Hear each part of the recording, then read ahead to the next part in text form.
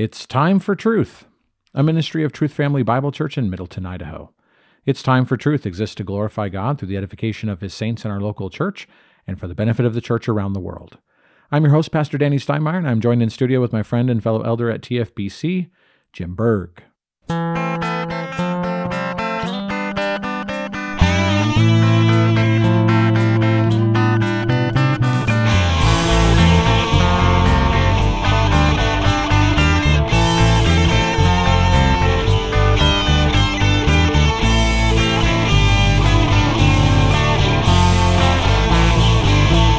Well, hello, everyone. Thank you once again for joining us. We are glad that you have made us part of your day as we continue to speak on all things economics and finances and these things that really affect all of us day to day. And we were, of course, the podcast before the podcast, just talking about just matters of life that relate to this issue of how we live in this world. We are economic creatures, and our families are economies. And so these are things that we need to consider and think through. We need to think through them on a high level, but then we want to also get practical and get down into the dirt, as it were, to speak about the things that really affect us. And we will get to a variety of those in the episode today, as well as into the future. Today's topic is an important one, a good one. I think it's one of the foundation points of a biblical worldview of economics, and we've already touched on it. We've kind of had some riffing in the last couple of episodes and mentioned several times the concept of private property, and we want to talk about that specifically and hone in on that subject today. It is a pillar of capitalism, and it's a clear direction from God regarding His view of property rights in His Word. And so we want to address some of those things today. The Bible is pro-property rights, and there are, again, lots of passages that really support it and exemplify it. And we want to think through and talk about some of these matters that relate to these issues of private property today. Before we get into the subject, Jim, how are you today? Doing really good, Danny. And this is a really important topic. I really jump right into this. I think last week, we talked a little bit about having children and how they're not just mouths to feed, that actually growing a family and going out and multiplying is an important part of Genesis 1. And today we're talking about another piece, which is the dominion piece, which is to actually go and bring order to the disorder that's out there right now. And an important part of that is the ability to actually have private property, to own things so that you can work them, so that you can actually bring those mouths to feed and bear order on the world. And I would suggest, Jim, that the matter of private property does come back to the way and the order of God's creation. As man being made in God's image, we start with the recognition that we are created creatures. We are made. We did not make ourselves. And it starts with the ownership of God. God is one who owns everything. And so this world belongs to Him. You hear the phrase, He owns the cattle on 1,000 hills. He owns the hills and the cattle and everything else in the world also. The idea is that there is nothing that is outside of God's sovereignty. And we'll talk about that a little bit more as we go to the idea of private property being that which you have sovereignty over, that you have control over. And we'll detail that out a little bit further. But it starts with the recognition that everything belongs to God, and including us. But yet He chose to make creatures in His image. We've been talking about on the Lord's days, speaking about the third commandment. He named us. He named man. But then He gave man naming rights. And that is a demonstration that God has given to man. Again, God owns everything, but then He has given to man a stewardship and a role in this world to have sovereignty, little s sovereignty, over the things of the earth. And He's given us this world for our good. He's given this world to us to take dominion and to manage. So we talk about stewardship. That's the idea of being a manager, but it's even more than that. That as a manager, we have portions divided up, and every man is able to take dominion and ownership over personal property, wherein he has a measure of control, and then is to work that property, to be productive and to glorify God in it with what is produced and how you do it. Like I said just at the opening, our families are a form of a small economy, and so those are things for us to consider. Yeah, it's really interesting too. And we've got this built into the United States Constitution. We have a Bill of Rights, and you can hear it built into there. First off, we have freedom of religion, which means we can practice this dominion taking, which means we have this right to private property. But you've got it built in terms of unreasonable searches and seizures as well. So it's in 2 of our 10 Bill of Rights as citizens of the United States. And I think that we forget about literally what our rights are, not only under God's authority, but even under the government. I think, everybody ignores that, and it's built into that. And I think we've got to be careful and understand it. And how do we apply that is the key. And that's just recognizing what I'm trying to say is that the idea of private property rights are built into the fabric of God's order. Right. And property is it's an important thing. See, people sometimes think, oh, it's just property. Property is a thing that is an extension of you. When something belongs to you, it's important to you. You have an identity sometimes, even with the things that you own, and they are useful to you. They are tools for you. People have such a tie to the land and to a home. Those are places where your values are found. And so they, just like the idea of work, right? To not work or to not have work is a very emasculating thing.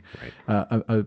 A man's identity, a man's not total identity, right? Where our identity is in Christ, but in terms of being made in God's image for the purpose of work, like God has created us for these things, that when a man is not able to work, or has lost his job, he feels like less of a man. It's the same type of thing, and it's a demoralizing effect when people do not have private property, when it is stolen. There's a real sense of loss and a violation, because your property is an extension of yourself.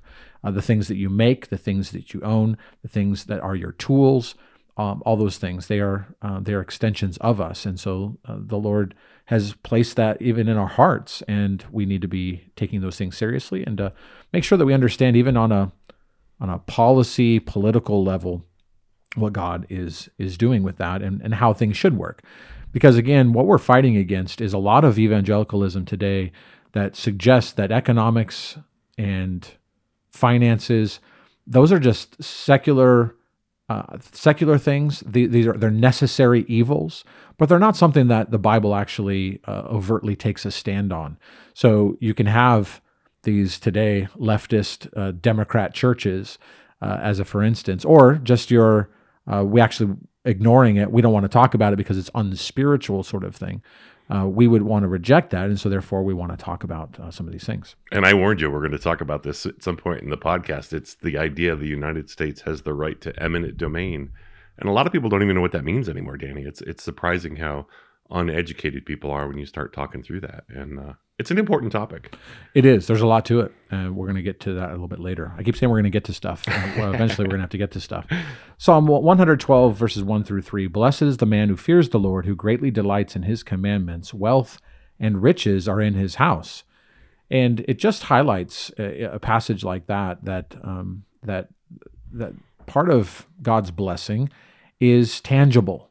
It is in things that we can see and touch and use and really deal with matters of wealth. Right. And so the Lord does bless his people with that. And actually, that's one of the things that we're looking forward to glory, is that there will be a absence of want. But actually, you're studying this in your Bible study on Wednesday nights in Middleton, Jim. The idea that not everything will just be a communist utopia in heaven, that there is going to be work and that there is going to be a variety of reward.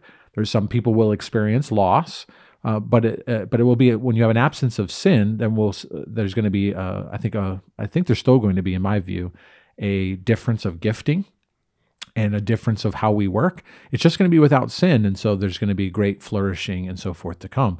But even in this world, we have a taste of that as God gives blessings to his people, especially as rewards for obedience, like we should understand. And we see that a lot of people use Abraham as an example because he sojourned, so he didn't have a house. Well, he had a pretty nice tent to begin with. It wasn't the Coleman tent that we think of in the pop-up.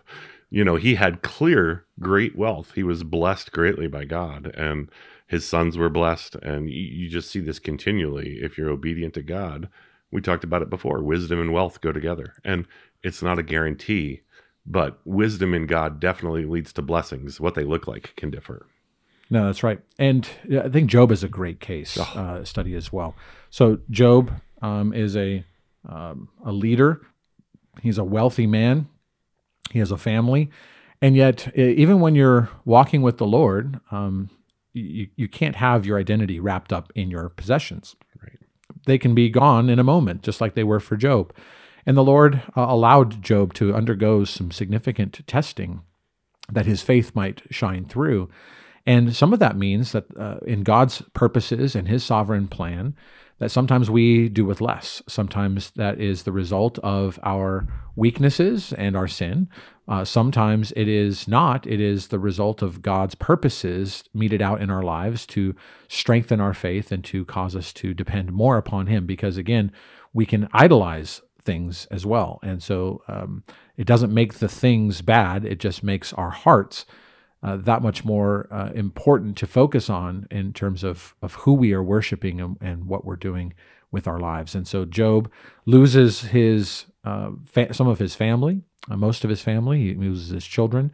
He loses his possessions and even his health, his ability to make wealth, Right. his ability to provide for himself and his family. He really gets brought down low to the point of destitution. Yeah, he was sitting because he was uncomfortable.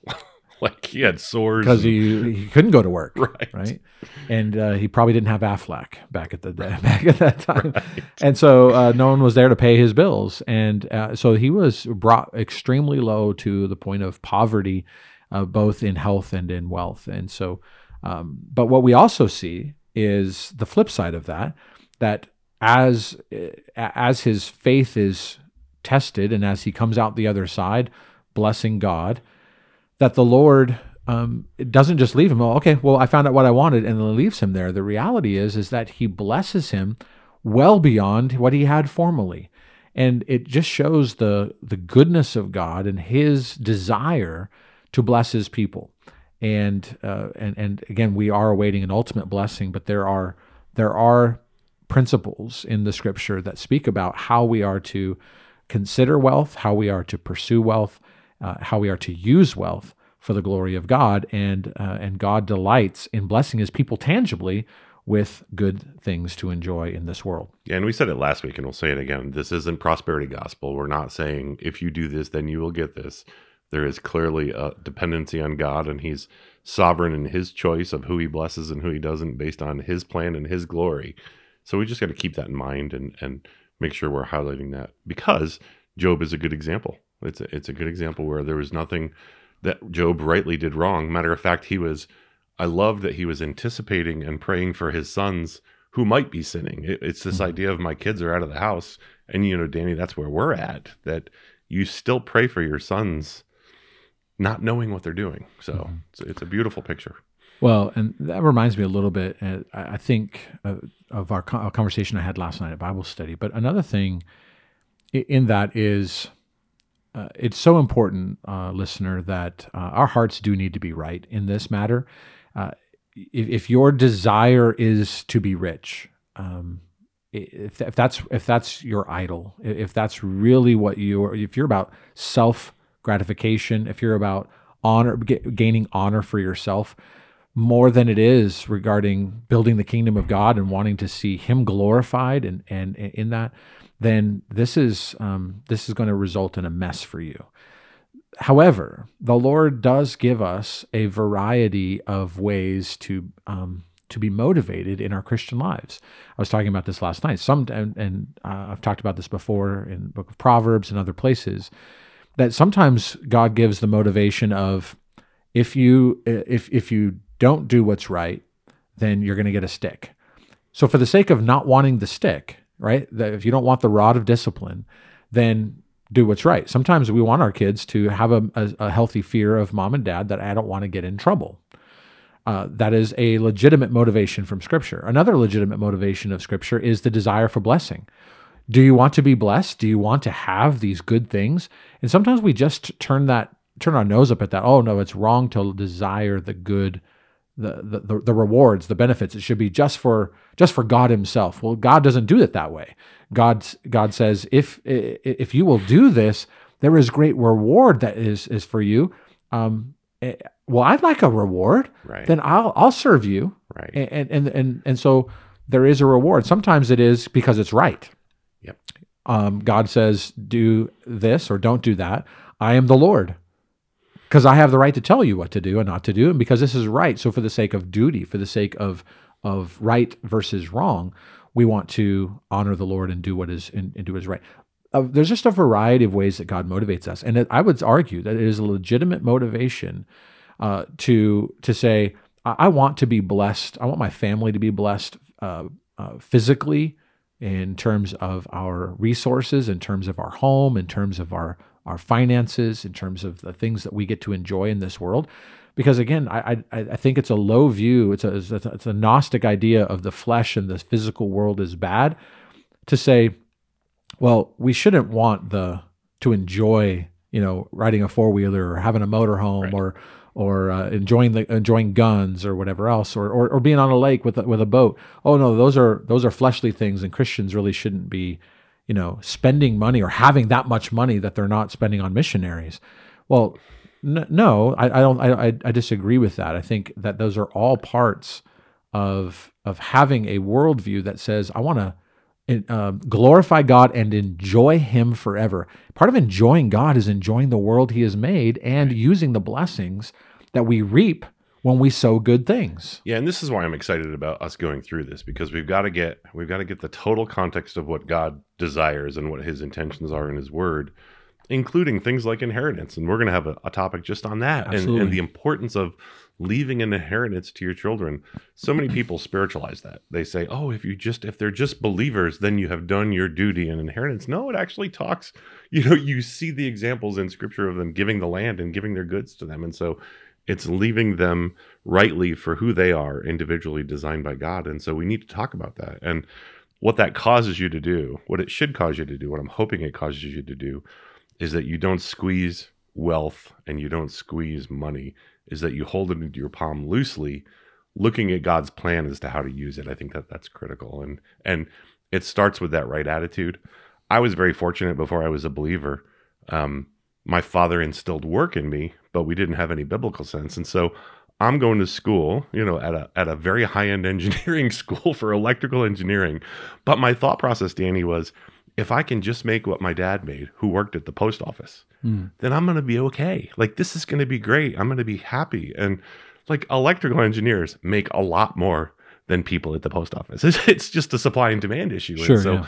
I came out very blessed, but it was never about the money. So that was the beauty is as I was growing in my work and success and then coming to the Lord, it put it all in perspective. I'm working for God. It really allowed me and afforded me to see, you hold on to it lightly and you see what He does through you, and then you use it wisely. And so part of our blessings, and we've been very blessed in this area so far, again, that could go away tomorrow. That's right. So hold on to it lightly. But part of our blessings is we've been able to round out our worldview. We have a much larger worldview of what's happening around the world because of the things that we participated in. That's a blessing. That we were able to bring our kids into that view, and we understood the importance of exposing them to the rest of the world's cultures for the purpose of them understanding how blessed they are here. So what you're saying is that wealth can be a very good thing. It can be a very good thing. Can be a very good thing. Very good thing. And so we need to be mindful of that. And in some ways, you do have to have a focus on it. And we think, though, that focusing on it is carnal, or focusing on it is a non-spiritual exercise. And again, as in a complex world that is material and spiritual, that they are unified and measured together, we can have a clear conscience and say, let's talk about things like gaining, building, advancing Christian understanding of private property, and especially, I just want to tease it to start off here. Especially when the World Economic Forum continues to say you will own nothing and you will be happy if the rest of the world around us buys into that. Hopefully, God willing, Christians who have an opposite view, no, we will own as much as we can for the sake of the glory of God and the building of His kingdom. And while the rest of you are actually miserable, then we will actually be in a position of strength as opposed to the rest of the world. Man, and it skips down to an article that was in Bloomberg this week, Danny, and it literally said over the past decade, ultra wealthy individuals and their firms, and we know who they are, right? Blackstone and BlackRock Yeah. have more than doubled their investments in apartments, largely in a sector known to the U.S. as multifamily housing. And we see this all across the Idaho Valley, across the Treasure Valley. We have these community of 2 and 3 bedroom homes, small homes on postage stamps lots, and they're all rental.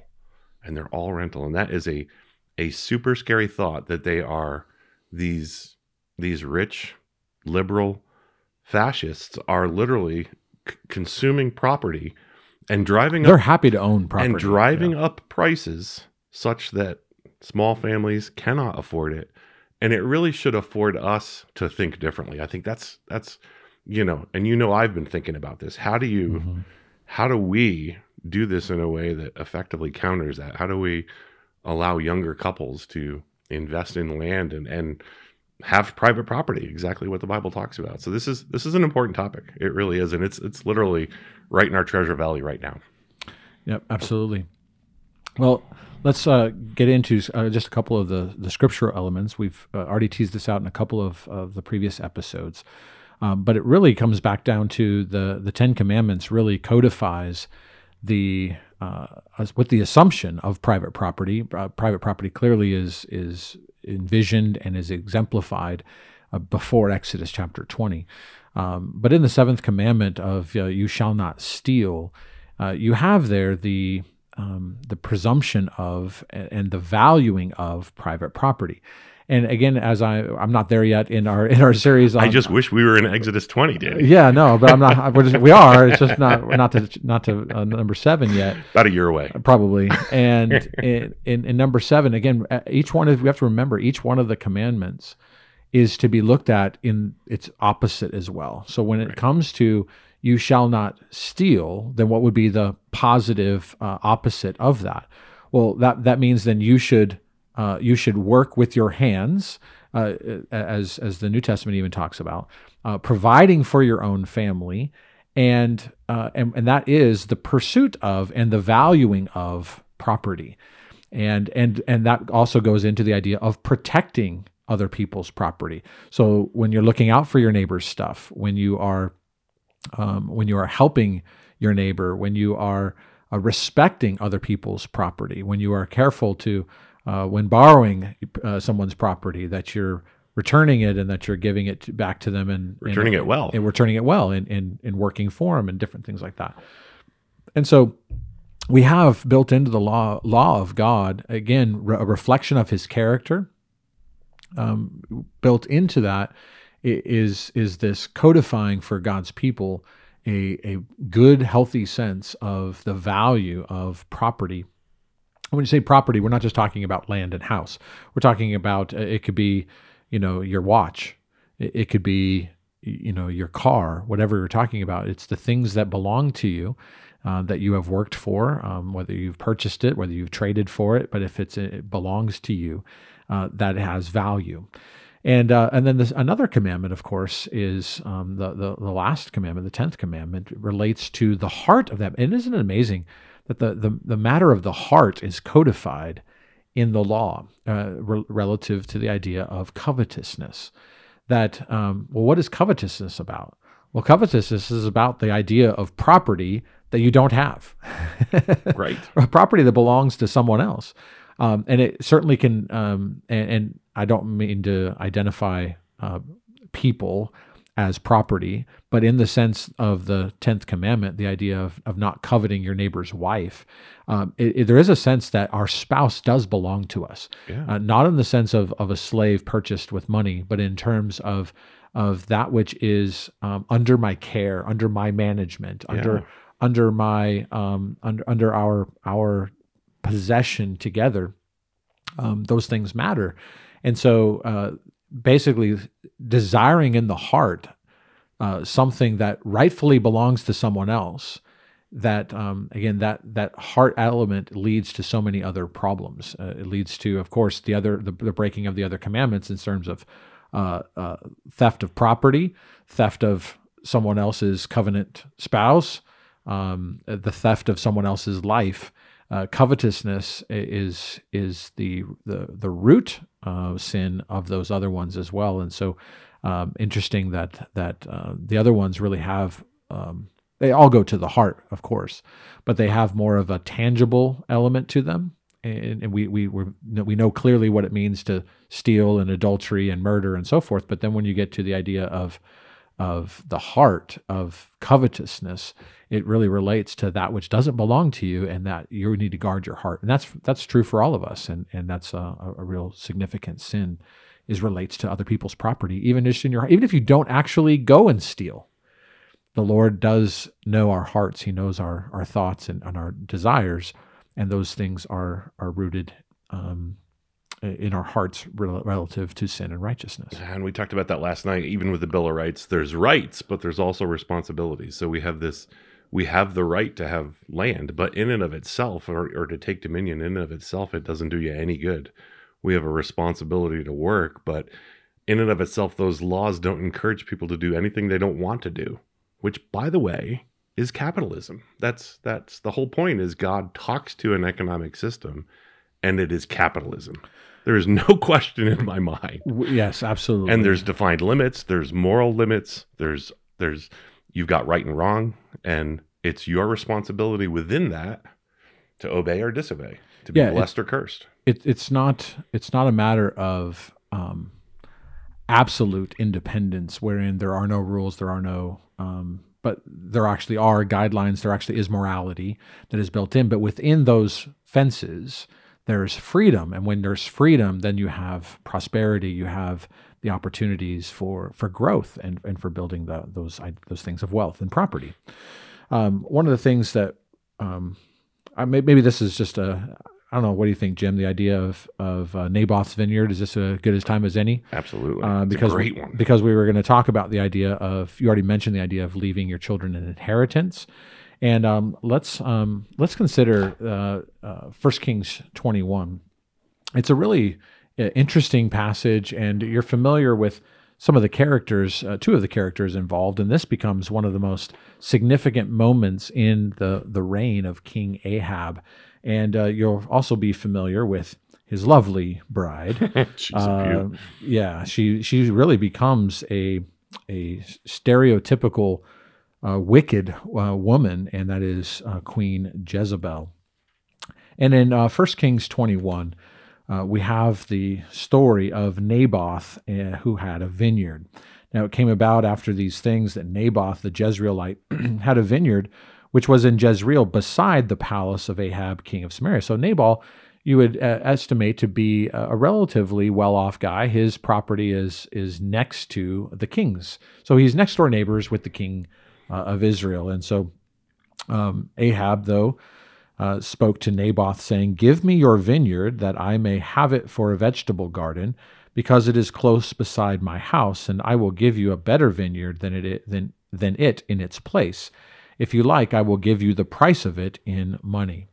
And so Naboth has this vineyard, but you can also tell that Ahab doesn't prize it. He doesn't value it in the same way that Naboth does, right? A vineyard was, of course, something of great value and of honor. It was something that was really a prestigious type of crop to have, because of course, the value of wine in those days, and the joy of being able to have something other than water, as a for instance. And you have Ahab saying, I want your field, I want your vineyard. I'm just going to turn it into a vegetable garden, which automatically just lowers the property value, if you will. Right. And so, but we have to keep in mind the background of the reality that a family's land was portioned to them by God, and that land was to be continually passed down as an inheritance from generation to generation. It wasn't just something that you didn't just move around in Israel. You largely were to have a portion of land that you continued to cause to be productive. But Naboth said in verse 3 to Ahab, "The Lord forbid me that I should give you the inheritance of my fathers." So you have here right away, I've inherited this. This has been in the family for generations. This has been from the Lord. And so God forbid, literally, is what he's saying here, that I should give up what I've inherited, what my forefathers. And that's another thing, Jim, too. So much of our China stuff is cheap and it's mass produced and so forth. We don't really value heirloom type of things. We don't value things as much that are passed down. There's a lot of things that we are just very disposable in our day. And here's, of course, a vineyard, a piece of land is not entirely a disposable thing here, but just highlights the idea of Naboth recognizes that he's part of something bigger. There are people who have literally sweat, blood, tears on this ground that he is working, and so it's a heritage. And so it's not something he wants to part with lightly, and he also recognizes that this is what God has portioned to his family over the decades. And so verse 4, verse 3, Naboth says, "No thank you" to the offer. Yeah, and I think this is important, Danny. He values it differently than the king does. That's right. He values it much more. So the value you couldn't give him enough money. We would call that the price that he puts on it is so much greater. Such an important concept as we think about events that are happening today. But keep going. I'll talk about that in a second.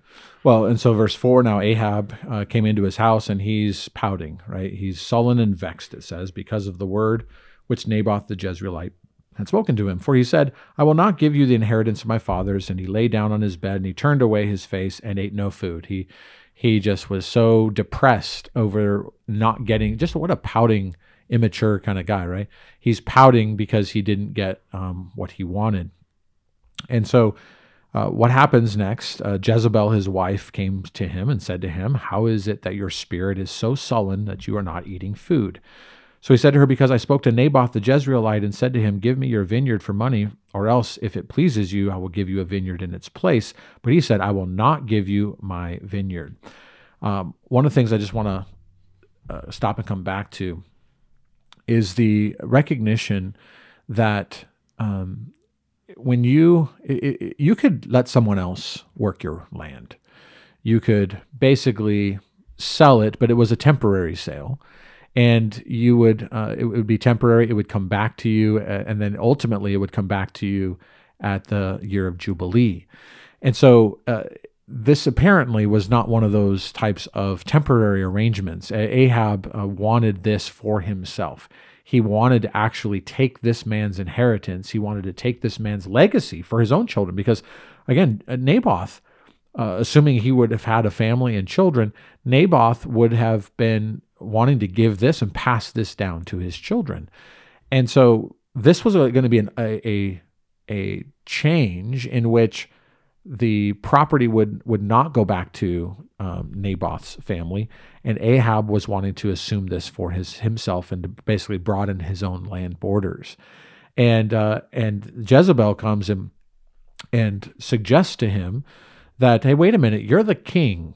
And this is, again, a very bad view of government. You're the king, so you can do whatever you want, and you should be able to get whatever you want. And this is a significant power grab, power move on the part of Jezebel, and really she's discipling her husband in the ways of modern communistic government takeover. Man, I'm so glad you made that bridge, because that's exactly right. That is a Marxist behavior, and Karl Marx is literally quoted as saying, "From each according to his abilities, to each according to his needs." Well, So Ahab because you're felt king, felt he needed. that's my point. Is because you're king, like you could it leads to do whatever's right in your own eyes. It's just chaos. Absolutely, absolutely. And so she says, do you now reign over Israel? Arise, eat bread, and let your heart be joyful. I will give you the vineyard of Naboth the Jezreelite.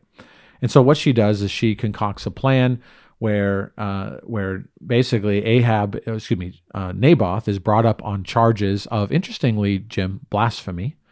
Blasphemy charges were brought by two worthless men, basically men who were bribed to give a false report that they had heard Naboth curse God and the king, is what they say, and they're brought before a council of elders. This has all been concocted. This is a sham of a trial.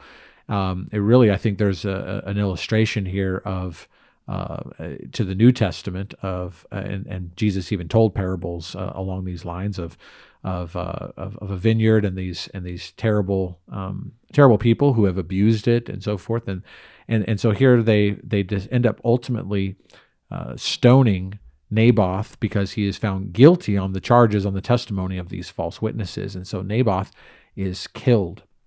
And so in that particular way, Naboth loses the inheritance to give to his children. He loses his own life, and Ahab gets a vegetable garden. Now, one of the things that we mentioned, the idea of eminent domain, this is not a classic necessarily eminent domain. It has some echoes of it.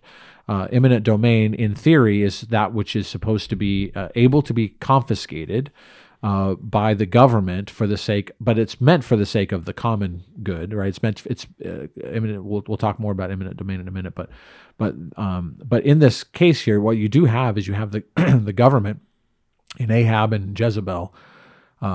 Through a legal process by which Naboth loses his life, he gets the death penalty. But the government illegally violates God's law and takes what belongs to Naboth for themselves, and really for his own just personal benefit. Now, in this particular case, this has no bearing on the common good for all the people. This is a selfish power grab for the king. But what we have here, though, is an issue of the seizure of private property, and that's what eminent domain gets into. And there's been a lot of horror stories in our own country about the issue of private property being seized by the government, and that's a pretty serious thing, Jim. Oh, it's a big one. There's a great example. I'll give it to you. It's in New London, Connecticut, and it happened. It was recent. So it wasn't even 20 years ago. The New London Development Corporation, which was part of the government of Connecticut, claimed eminent domain on 70 or 80 homes, happened to be right by a river. So it was a very affordable, it was a very nice place to put things. Needed some environmental cleanup, and that was kind of their justification for it. But it was purposed to give it to Pfizer. Not only give it to Pfizer as a company, but they had already cut a deal to pay Pfizer, give them tax benefits and all kinds of state funding of upwards of $78 million to incentivize them to come in and develop this. And so this one woman led a campaign among these homeowners, went all the way up to the Supreme Court, that it wasn't for the purpose of government taking it for good. It was for the purpose of government taking it, giving it to another private property, another corporation, right, for the purpose of making money. And so, well, but for the purpose of the greater good, Jim, the greater good, right? Exactly. People's health is important, and so you need drugs. Exactly. So it went up to the Supreme Court at that time, a liberal Supreme Court. The homeowners lost 5-4, so they lost their homes. Interesting is 5 years after that, Pfizer took the money, never built the corporate headquarters there, pulled out, and to this day, that land sits empty. And so it's a great example of just exactly the biblical example you're using, where the government overreached for wrong purposes, and it backfired coincidentally on them in such a way that the only people that got hurt through that, so none of the politicians got hurt, Pfizer didn't get hurt. The only people that got hurt, none of the judges were hurt. The only people that got hurt were the actual homeowners.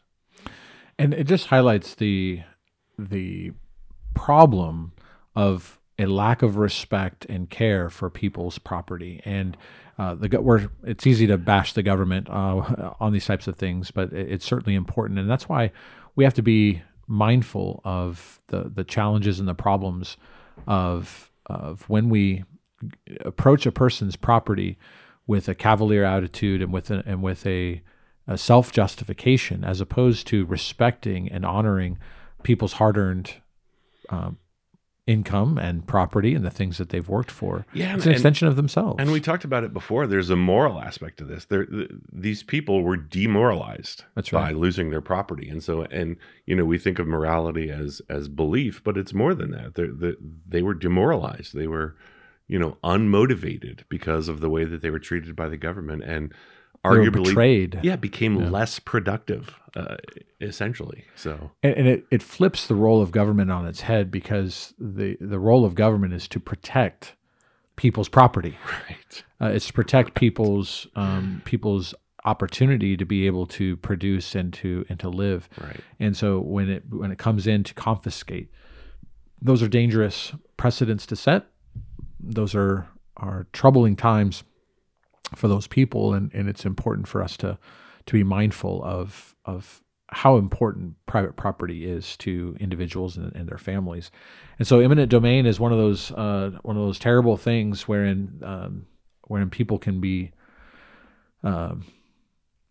disabused of their property rights, and it be confiscated for the sake of the government's use of it, or, like you said, giving it to whoever they want.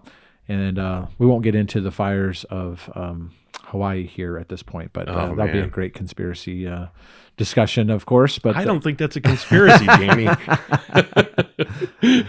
If your fire department has to get permission to get more water to fight a fire from your city manager, move. Not only is there smoke, there's fire in that scenario. But no, there's lots of nefarious beliefs about what's going on over there, with really the desire for other people to come in and basically take the property now that these places have burned and stuff. So. And again, we talked about the moral aspect, that we're constantly balancing the right to private property, our right to work, our not even our right, our responsibility to work. And as we do that, we're to live in a world with our neighbors and our enemies, unfortunately, as we saw with the example of the king. But we have to emphasize that we have to show compassion and generosity, but it has to come from what we are. It can't be forced on you. And so, and again, we'll do a specific episode on this, the idea of voluntary generosity versus taxed welfare system, which is oppressive because you don't get a vote on it. Essentially, you're voting for your candidate, but the amount of taxing and the amount of welfare and handouts that are occurring is at an astronomical level. And all it is truly communism relabeled. It's redistribution, and it's moving us towards, why would I even want to work? It's trying to wear down men and families to, why do I even bother? I'm better off just taking from the system. That becomes one of the things that we've been fighting, especially since, it's been before, but especially since 2020, right? The idea of shutting down, the idea of masking up, the idea of really talk about the fundamental. We could even get into this one too, the fundamentals of private property ownership in terms of the owning of your own body, right? The having a measure of body autonomy is what people call it, in terms of that the right to make decisions for yourself. And that's what property really is about too, is the ability to have a sovereignty, little s, over your little kingdom, right? The things that you have possession of.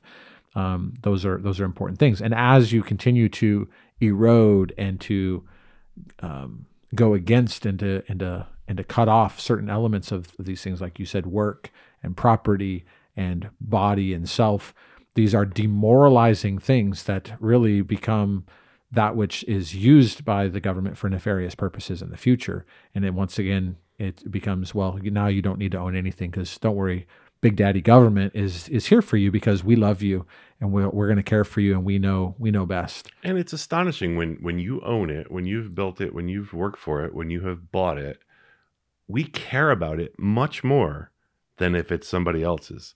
There's a saying, drive it like a rental car. You know what I mean? Like when you rent a car, people essentially just beat that thing. You know what I mean? They race it and run it really hard or because they don't care about it. And there's absolute truth in that when it's built into God's design of having purpose and actually building our character in owning something and going, look at what I've done with my hands and my mind and my abilities that God has given me. Look how good that is. And such an important concept. And when we give away, when we get into this welfare state, we see so many of these poor homeless people who have a lot of mental issues, but a lot of it is just they've given up, Danny. They have there's no view of how they can succeed. And God has a plan for that. So no, that's good. It just reminds me of, again, 1 Corinthians 10:31, the idea that, in the smallest of things, Jim, the eating and drinking, there are ways to glorify God. And what you're pointing to is that all of these elements of life that relate to physical things, property, money, possessions, those are ways, they're vehicles for actually bringing glory to God. Because it's from the smallest thing to the greatest thing. Everything is an opportunity to glorify Him, and that means these things are spiritual. It's so funny because we're studying eternity in our Bible study, and we were talking about the things that you cannot do today that are in eternity is we can't see Him, we can't see what God looks like physically, we can't be in that presence right now, we can't touch Him, we can't smell Him, we can't eat, right? So all of our senses, the things that we use in the world is what drags us to the world. But if we live by faith, if we turn our faith over to God here, then it's just exactly what you said, Danny. All of those senses glorify God all the more. And it's a beautiful thing of living now for eternity. Colossians 1 talks about that, and Colossians 3. And it's just this beautiful idea of we can use the senses. We either become of the world or we can use them to glorify God. Even now, when we put a piece of bacon in our mouth, the pleasure that we get, that God allows us to get because He's given us that sense, is truly overwhelming. No, that's really good. Well, let's go back to what you said a little bit earlier, Jim, regarding the idea of capitalism. You said capitalism is really God's system. It's really, what is it? To begin with, it's a system of voluntary human relationships in which people exchange goods and services, exchange property, exchange things that are valuable on the basis of the peaceful means of exchange. So it's time to, again, of course, add more detail to that general picture. And for one thing, capitalism is not economic anarchy. We already mentioned that. It recognizes several necessary conditions for the kinds of voluntary relationships it recommends. One of these is the existence of inherent human rights, such as the right to make decisions, the right to be free, the right to hold property, and the right to exchange what one owns for something else. And so capitalism presupposes a system of morality.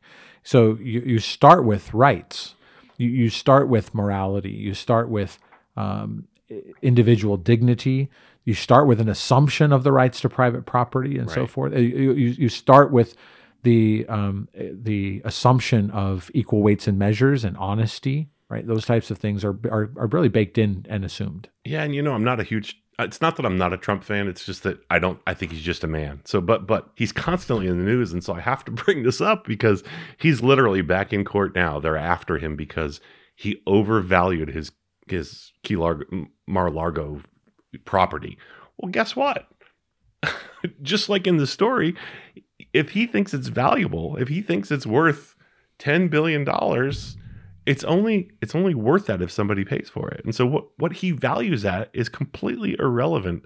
And yet our government or some crazy DA in New York has decided that it's prosecutable. And it just demonstrates the insanity of the world that we live in right now, that they are so after Trump It's just so obvious. Not that with they're- equal weights and measures. They are seeking Right. any measure of doing that. And so and my attitude is if they could go after him, then they can go after any of us.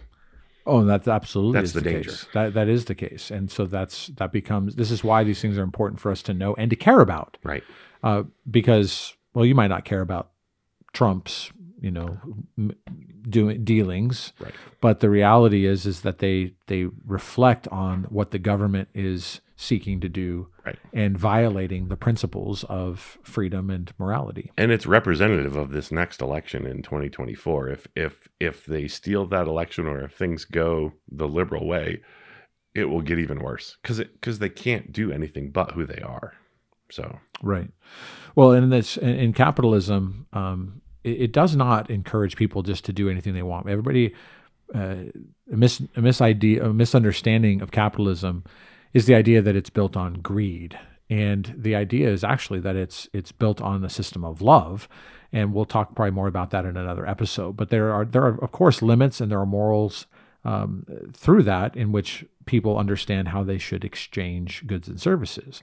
But capitalism should be regarded as a system of voluntary relationships within a framework of laws that protect people's rights against force, fraud, theft, and violations of contracts. And again, these have God's law underpinning them of you shall not steal, also you shall not lie, and they're part of the underlying moral constraints of the system. And economic exchanges can hardly be voluntary if one participant is coerced, deceived, defrauded, or robbed in the process. And so when people exchange freely their property, their actions promote economic progress. But so this really gets into, again, the way in which people have possessions and private property, and then how is it that they engage in business with property, right? And it's funny, the marketplace, as we call it, God's beautiful pricing system of supply and demand determines that. And so if you build a low quality whatever and it doesn't do well in the marketplace, you learn from that. Like, that is a lesson. Losing is a good lesson. Sometimes failure is a very good thing.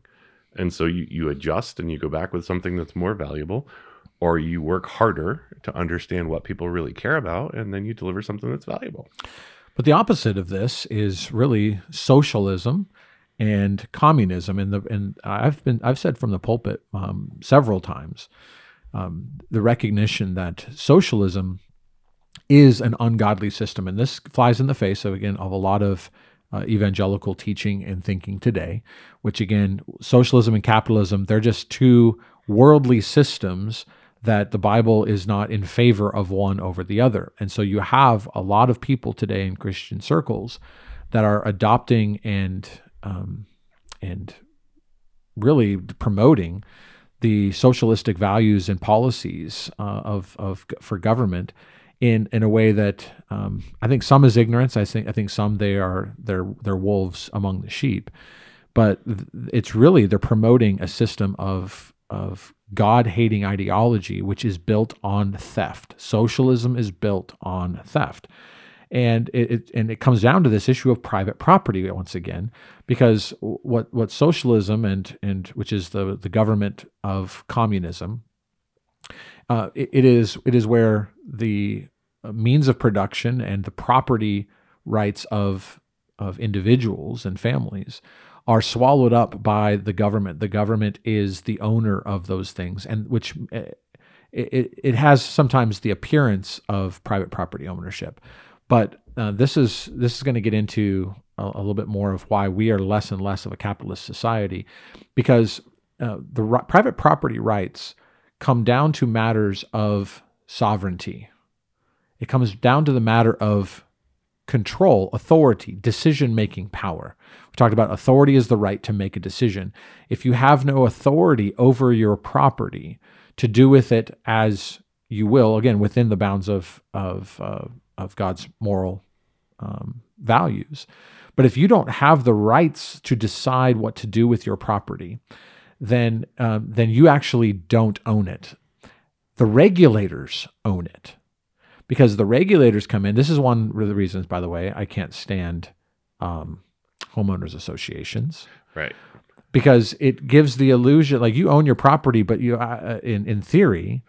But the reality is there is a group, there are other people who are in control of your property, telling you what you can and cannot do on your property, supposedly your grass property. should be. All those things, Right. right? What color your garage doors are allowed to be, Right. and how long your trash cans can be out in front of Out your front, house, or right. whatever. All these different things, because what you're dealing with there is the issue of control. And if you don't control your property, what is this thing of ownership? It's really nothing. It's meaningless. And what's happening today in our country that is progressively moving in a socialist direction is when you have everything regulated to the hilt. What you're showing is that the government is claiming a measure of ownership. We mentioned this before, the idea of taxation, not just taxation generally, but it's forced taxation, wherein if you don't pay your taxes, you will actually forfeit your property. That means that the government is claiming ownership of it and they're renting it to you. Danny, I was just researching, and this is not related to property, but the cost of education in the United States per student for not for college, for high school and below, is up to $20,000 per student. In Idaho, it's over $12,000, and that is not voluntary. Like if you homeschool, you're still paying that $12,000. Like that is a demonstration of what you're talking about. Is even if you opt out of it, you are still paying into the system, and they would tell you they control it, right? I mean, ultimately. Well, yeah, and that'll get into. We'll have to deal with the whole subject of taxation in another episode. But the idea of compulsory taxation, really, but with the threat of the sword. I think that you're getting into some territory that I think we have to really question, and we have to work through that subject. I had talked with my dad about this subject a little while ago, and he actually went to real estate school. He was going to get his real estate license. I don't remember if he actually finished or followed through and got his license. I mean, he might have, but we didn't end up going to. I think it was Arizona that we were thinking about going to. But anyway, he was saying that he even learned in his real estate courses, the people were talking about really the government owns your property. They're just willing to rent it to you, because that's what property tax has become. And I was talking with Brandon about this too, as Brandon is running for office, and this idea that for the government to be able to seize your property if you don't pay your taxes, that is an immoral thing, because it highlights and identifies you don't have the right to your property. That's right. The government has the right to take it from you. Should they can tax you out of it, right? If you can't afford to pay your taxes, et cetera. So we have to do some thinking and some work in this area. But this idea of communism, socialism, it's where the government seizes those means of production, which is property. Whether it's individual, you yourself as a sovereign individual, or the things that you own, your business, your home, etc. These things become part of the government's system, and they control everything. And if you don't control your property, you really don't own anything. Really important. Well, finally, we'll wrap things up on this next area, this idea of property rights and individual responsibility. Really being able to provide for your family with property, and to develop property and to grow your property. Those are really important for spiritual exercises, because they speak to matters of individual responsibility. 1 Timothy chapter 5, verse 8, Paul writes, "Anyone who does not provide for their relatives, and especially for their own household, has denied the faith and is worse than an unbeliever." Boy, that's a pretty serious verse, wouldn't you say? That is incredible, isn't it? We just don't think through this enough of our overall responsibilities, and this is, again, why we want to teach on this. I think it's important that we understand how important this piece of scripture is in our lives, and what that means, even in terms of planning economically. Now, again, I was very blessed that my sister's a hospice nurse, and so we've talked for over 20 years as my dad got older. So when he turned 70, we started the discussion of, when does he stop driving the RV? When does he stop driving the car? And We didn't follow that plan perfectly, but we had a plan. And I think that that's so important. A lot of my family is non-believers, but that helped me plan for my own inheritance, my own finances, and how to understand what we're going to do with them. If we needed to put them into a home, it probably would have been more of a burden on me, but that's a responsibility I need to be aware of. And so we need to bring all of these things into view so that we can understand God's total plan.